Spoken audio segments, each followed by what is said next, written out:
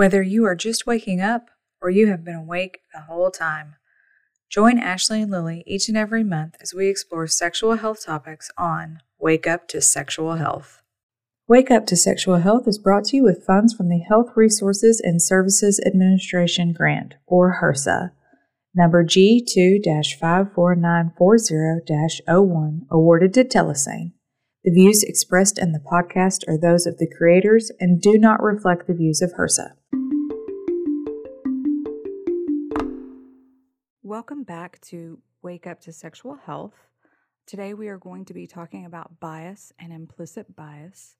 Unfortunately, my partner Ashley is out sick. We wish her a speedy recovery, and hopefully next month she will be back, voice intact, and ready to discuss our next topic. We hear about bias or disparity in healthcare on all the news outlets. Healthcare professionals take courses on implicit bias to address those disparities. But what does all of that actually mean? Medical news states implicit bias is a bias a person is unaware of. This is the hardest bias to address because, simply put, one has to become aware of it. Other types of bias, such as overt racism or sexism, comes from a place of known intolerance. So from the onset, healthcare is fighting two fronts: implicit bias, or unknown inclinations, preferences, or judgments, and blatant prejudices. So what does this mean in the real world? It basically contributes to already established systems of racism and the social structure of the patriarchy. In plain language, not all healthcare is equal. According to a 10-year research literature review by IVW Mena et al., titled "A Decade of Studying Implicit Racial Ethnic Bias in Healthcare, Provider Using the Implicit Association Test," indicated that people of color had worse outcomes in healthcare than their white counterparts. Mortality rates are higher amongst Black, Latina, and Indigenous people. Bias also impacts diagnosis and treatment, so not just quantity of life, but quality too. So let's look at an example. A journal article titled "Gender Disparity in Analgesic Treatment of Emergency Department Patients with Acute Abdominal Pain" found women were less likely to receive pain meds than men, and were given lower dosages or types of pain meds. Men were more preferably given opiates than women. Other studies indicate women are more likely to receive psychotherapy medication and treatment for pain. This disparity in treatment leads or misleads others into creating or solidifying bias associated with mental health treatments. For instance, if women are prescribed psychotherapy medications for pain more than their men counterparts, then the numbers of women on mental health medications seems higher than men. And this leads us into a great discussion on correlation and causation. If you follow the example given, the correlation of women needing more mental health treatment appears. A correlation is simply a relationship or connection between two things. As you can see in the example, there does appear to be a connection between women on medication for mental health treatment and women suffering from mental health issues. Sometimes people use this correlation information, sometimes purposely and other times unintentionally, to mean one causes the other, or causation. So causation simply is a cause and effect. People may start to develop or solidify a belief or bias that mental health issues, or the cause, are more prevalent in women, the effect. So sometimes bias is really hard to see and to source out. One really has to start making a distinction between correlation and causation, especially when reading studies and healthcare information.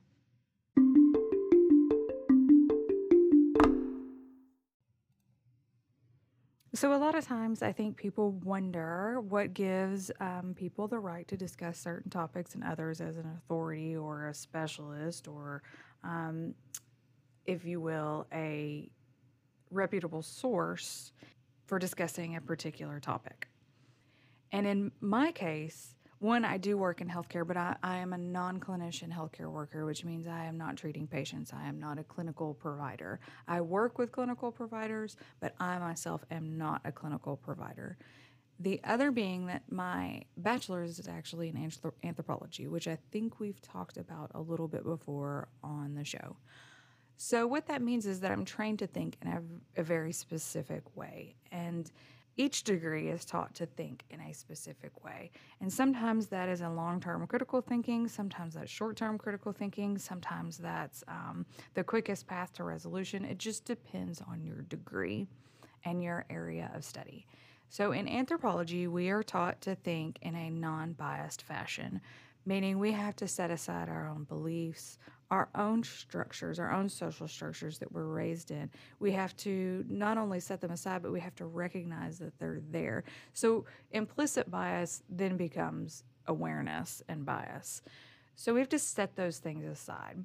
A really good example of my experience with bias has to do with a couple of things that I encountered throughout my studies in anthropology. The first that really hit me in the feels was gender and genital mutilation.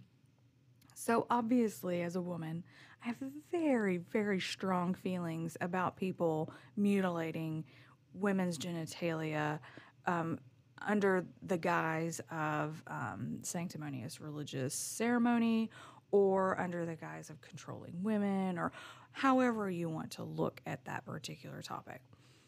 So when I began doing some research on genitalia mutilation in the anthropological perspective, I had to set aside my own beliefs, my own feminist upbringing, my own ideas on what it means to be a woman, my own thoughts on unclean medical practices, a lot of different things that come up when thinking about genital mutilation when you are from the Western world.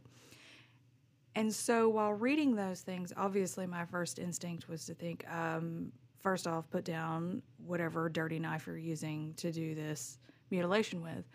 And then the second thought being, save the girls.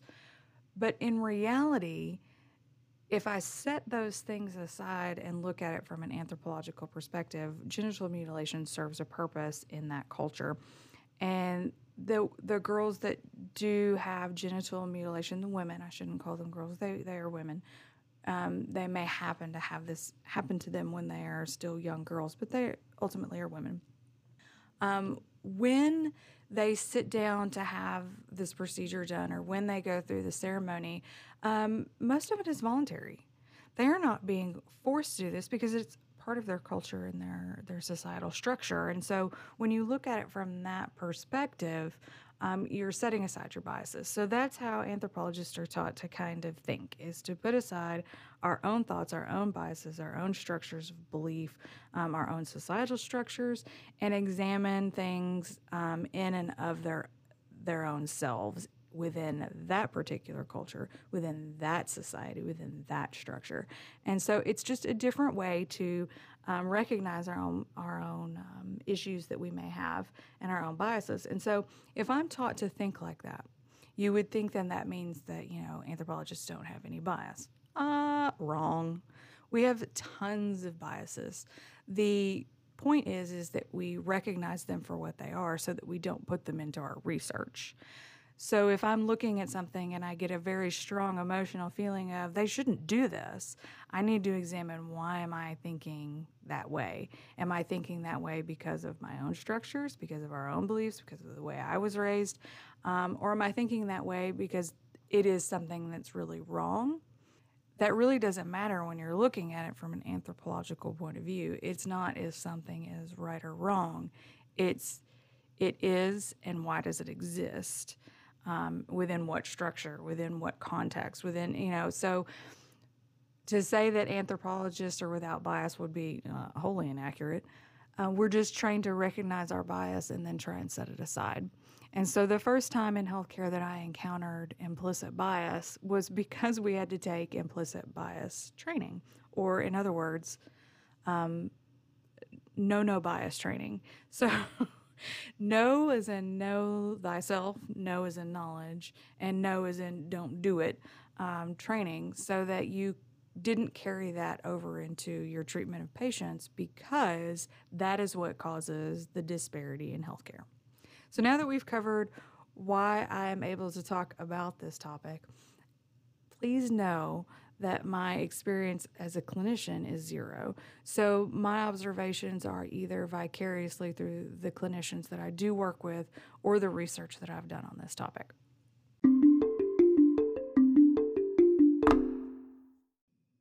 Now that we have laid the foundation for what bias is, let's look at it from a numbers perspective. A National Healthcare and Disparities 2019 report found white patients were more likely to receive better care than Black, Native American, Alaskan Native, Hispanic, and Native Hawaiian patients. A 2019 article, Training to Reduce LGBTQ-Related Bias Among Medical, Nursing, and Dental Students and Providers, found that more than 80% had implicit bias towards the LGBTQIA+ community. Now remember, implicit bias means not very aware. A study titled Explicit and Implicit Disability Attitudes of Healthcare Providers in 2020 stated 83.6 healthcare professionals preferred patients without disability. Now think about the number of people who are seeking health care who have some sort of disability, and then think about the 83.6% of the healthcare professionals caring for them preferring not to have them as patients. Multiple recent studies show significant bias towards patients with obesity. Even something as simple as living in rural areas can impact your care, since some studies indicate rural patients are considered to be older, lack consistent health care, and to be uneducated. All this leads to higher morbidity and mortality rates amongst people of color. For instance, Black people are more likely to die faster with diseases such as heart disease, cancer, and AIDS than their white counterparts. The CDC has reported that Black women mortality rates during childbirth are double the national average at 43 compared to 17 per 100,000 births in the white community. So if you just look at the research and you look at the numbers and the percentages, you start to get this big picture. And in the big picture, people of color are receiving poor health care, are receiving higher mortality and morbidity rates, are not receiving the same care as their white counterparts. And the numbers are reflecting that. Simply put, people of color are dying at faster rates of diseases which are cared for in their white counterparts and create longer lifespans. So it's not just the years or the expectancy of life or any of those things. It's a culmination of those things plus treatments. So if a Black patient were to come in and be treated for heart disease, they're treated less aggressively than their white counterparts. And what that can equate to is a shorter time frame of life for the person of color. So this disparity, you can see it in the average lifespan when you look at the numbers for a white person compared to that of a Black person or compared to that of a Latina. But it's much more than just lifespans. It goes all the way down to treatment. So people who are seen as obese by the people the healthcare professionals that are treating them are treated much differently than the people who are perceived of as a healthy weight. Or my favorite is that overweight people are considered to be unhealthy versus thin people who are considered to be healthy. And research actually indicates that that's not true. That your thinness does not automatically mean that you are healthy. There are instances where, sure, obesity can impact healthcare, but there are also instances where thinness impacts healthcare or overall health, excuse me.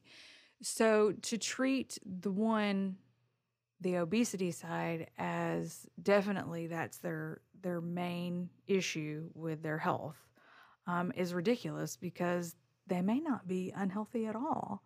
They may have, a great heart. They may have great circulation. They may have all of these wonderful things that are working in their favor.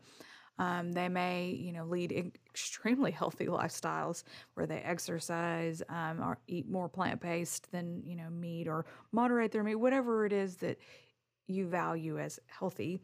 They may be doing all of the right things, but yet they're treated like their main problem is that they're obese. And that's all that the doctor or their treating clinician sees.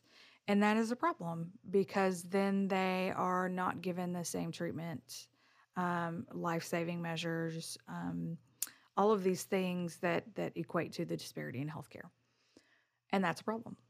It's a problem not only that everyone is aware of in the healthcare field, because obviously we took the implicit bias training.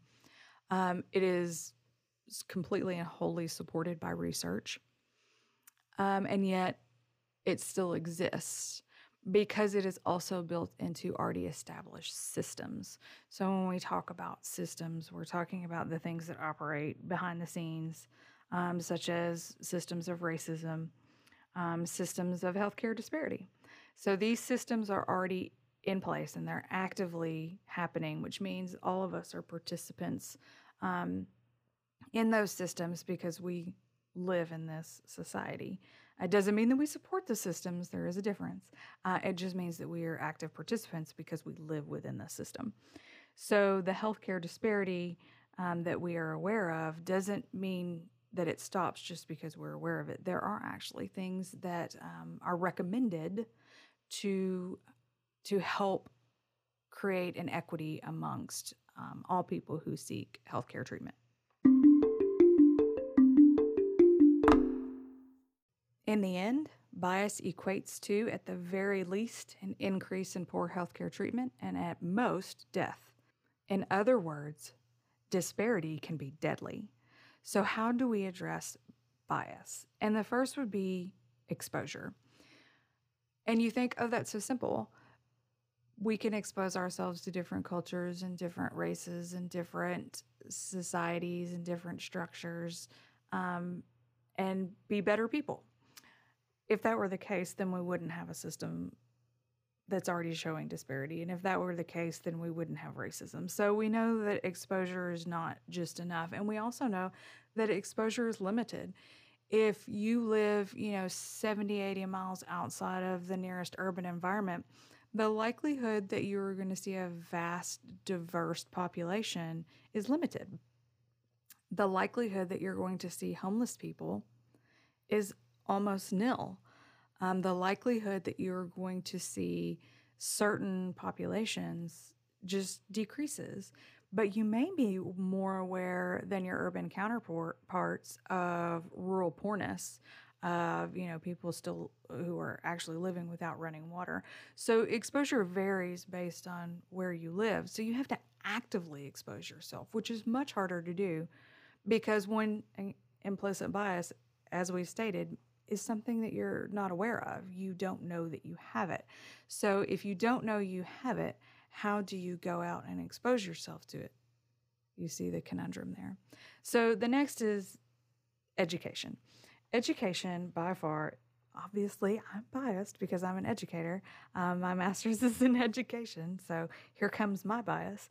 Education is the number one deterrent for lots of bad things happening, and we've talked about this before, in your life.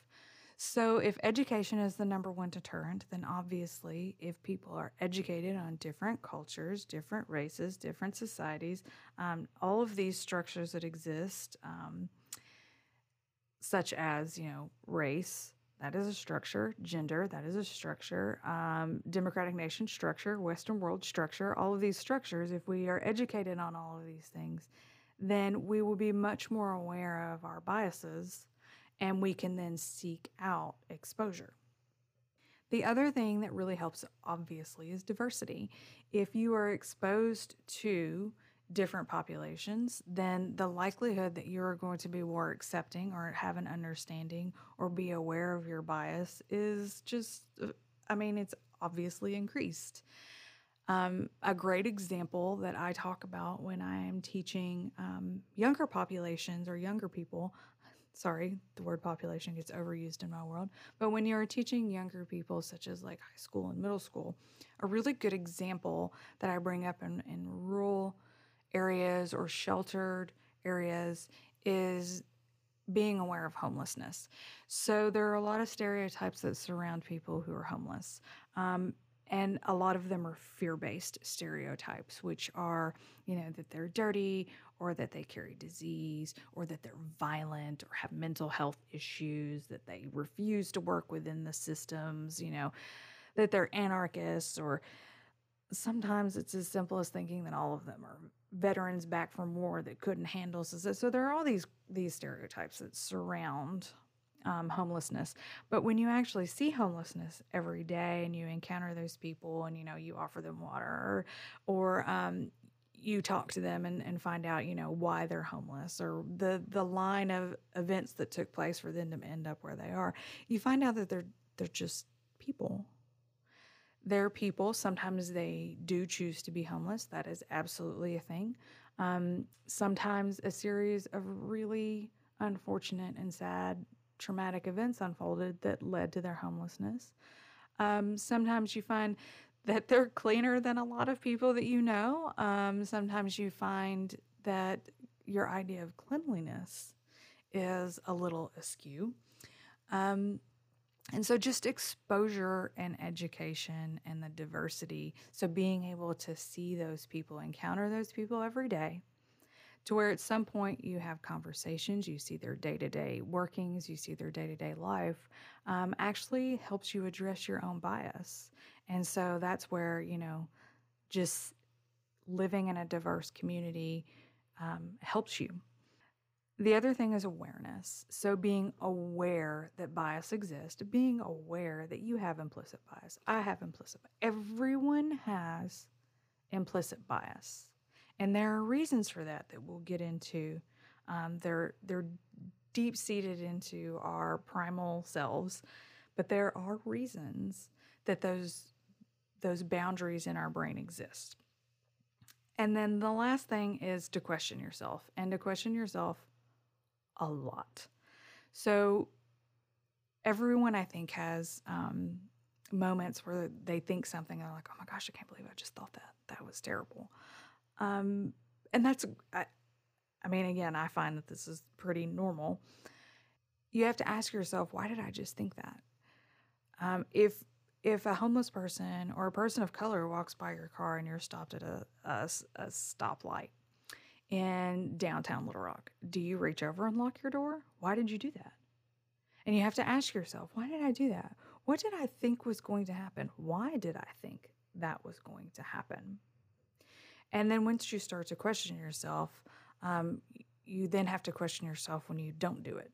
So if you stop at a stoplight in, tiny town, wherever, do you also have that same behavior? So is it not just the people of color? Is it the environment that triggers you? Is it all of these things in culmination? Is it fear-based? Is it a stereotype?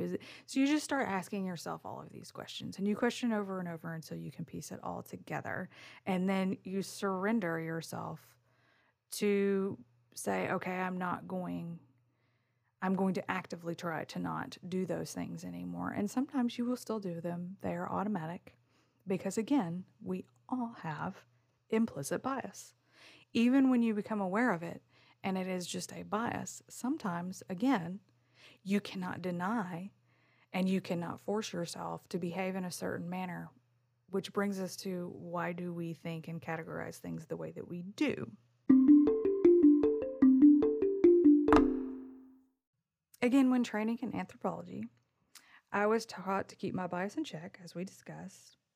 And I've already discussed that it's a continual process. It's not something that you address one time and it's cured.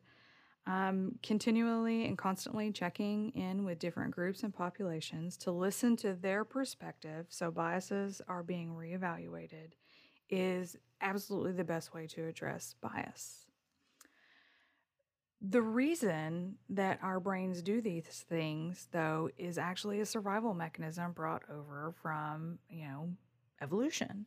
Our primal brains, our lizard brains, our ape brains, whatever you like to call that part of your brain, actually taught you to categorize things, and you did this for safety purposes. So you do try and keep in mind that bias can be both negative and positive, but our brains are constantly categorizing and keeping things in check. This is a survival mechanism and has kept our species growing.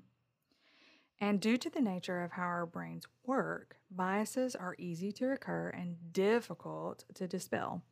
It is constant work, but in my super very humble opinion, worth it because in healthcare, it could mean the difference between life or death. So you might be wondering, well, what is this categorization process? And it's pretty simple. I like to use the example of file cabinets when I'm discussing how my brain categorizes things, but everybody's brain works obviously a bit different. But in mine, I have all of these file cabinets. And if you think back to when I was somewhere between ape and human, pick any one of your favorites, whether, it be Homo erectus or Neanderthal or whatever. We had this system, and the system was simple. Did we eat that and we got sick? Okay, let's remember it and don't eat it again because we don't want to be sick again. Categorize that. Oh, did we encounter this animal and it killed our friend Bob? Stay away from that animal. Categorized. Did we find this one thing and it was delicious and no one got sick and everyone liked it? Categorize. And so all of these things that we encounter in our day-to-day life, all of these things we see, all of the things we experience, all of the things that we feel on an emotional level, they're all registered in our brain and then put into our little file cabinets. And we order those things, whatever works best for us. Again, brains are individual. I organize mine a lot of times by subject because that's how I look at things, is through subject lenses. So through structures, through culture, through all of these different various file cabinets. I also have within those subjects the danger zones that, don't encounter this again, don't do this again. I see it especially play out with my anxiety. So obviously I have, not obviously, you may not know this, I have anxiety. The obvious part is that I have triggers for my anxiety.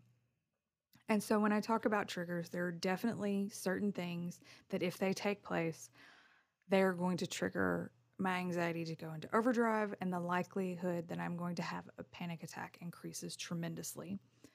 So naturally, I try and control those triggers. And so they're placed in kind of this folder in my file cabinet that's like avoid at all costs.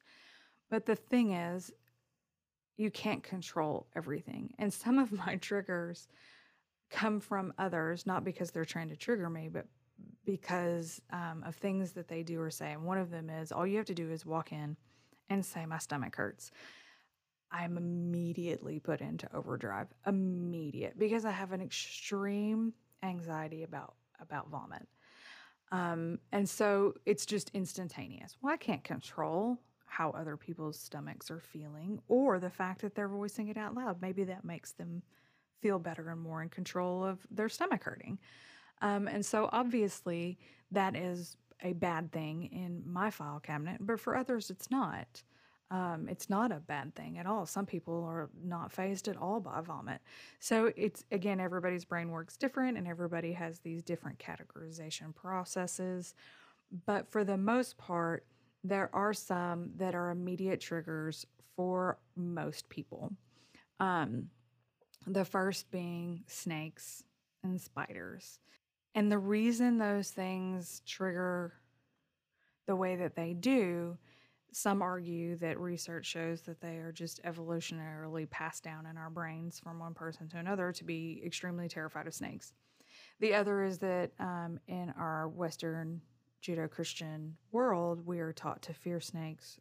The other being they don't have legs, so they don't quite fit into a lot of categories in our brain the way that we break things down, because most other reptiles have legs.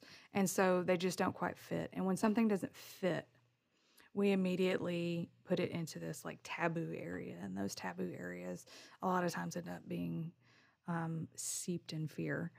And so that's just how our brain categorizes things. So when you have these biases and they pop up in your head, let's go back to the example of driving in downtown Little Rock. Homeless person walks by your car and you lock your door. There's a fear-based categorization there, most likely. It may be experiential. You may have had a bad experience once. It may be non-experiential, meaning you heard it vicariously. Or my favorite is it's new-based or news-based.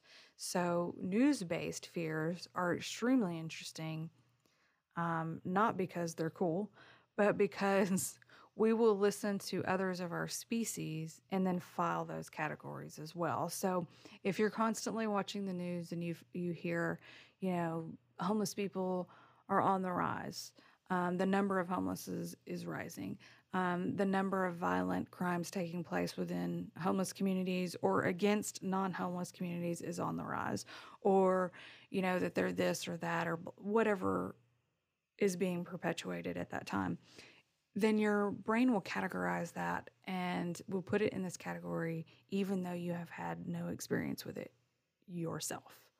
And so that's where exposure and education and diversity and awareness and questioning yourself really comes into play.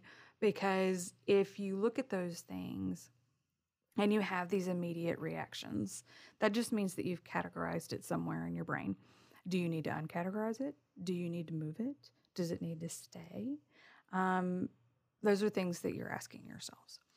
So that is kind of a summation of bias and how it might play out in the real world, and also how it plays out statistically and research-based in the healthcare industry.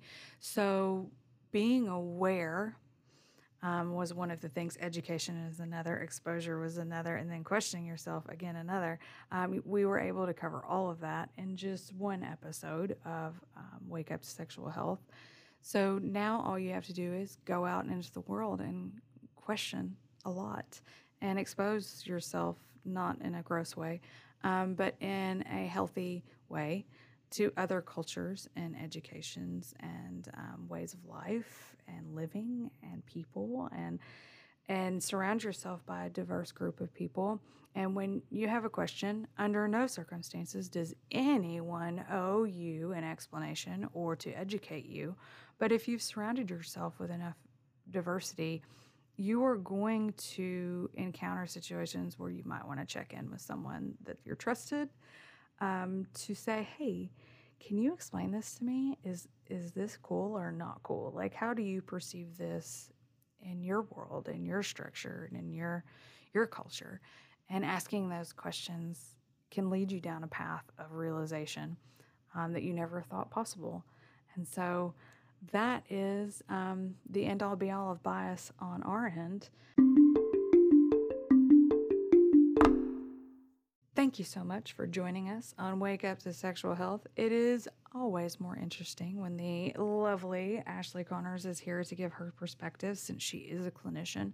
And again, I wish that she was well. We do wish her a speedy recovery. Can't wait to have her back for next month, because in August, we will be covering trans law and sexual health, which is an extremely hot topic right now, because so many laws are being passed or overturned, and it looks like, from a nihilist point of view, that things could go south very quickly. And I don't mean southern United States. I mean badly. So tune in next month. We hope to have a special guest with us. We are trying to work that out currently. And we do, again, hope that Ashley is able to join us next month.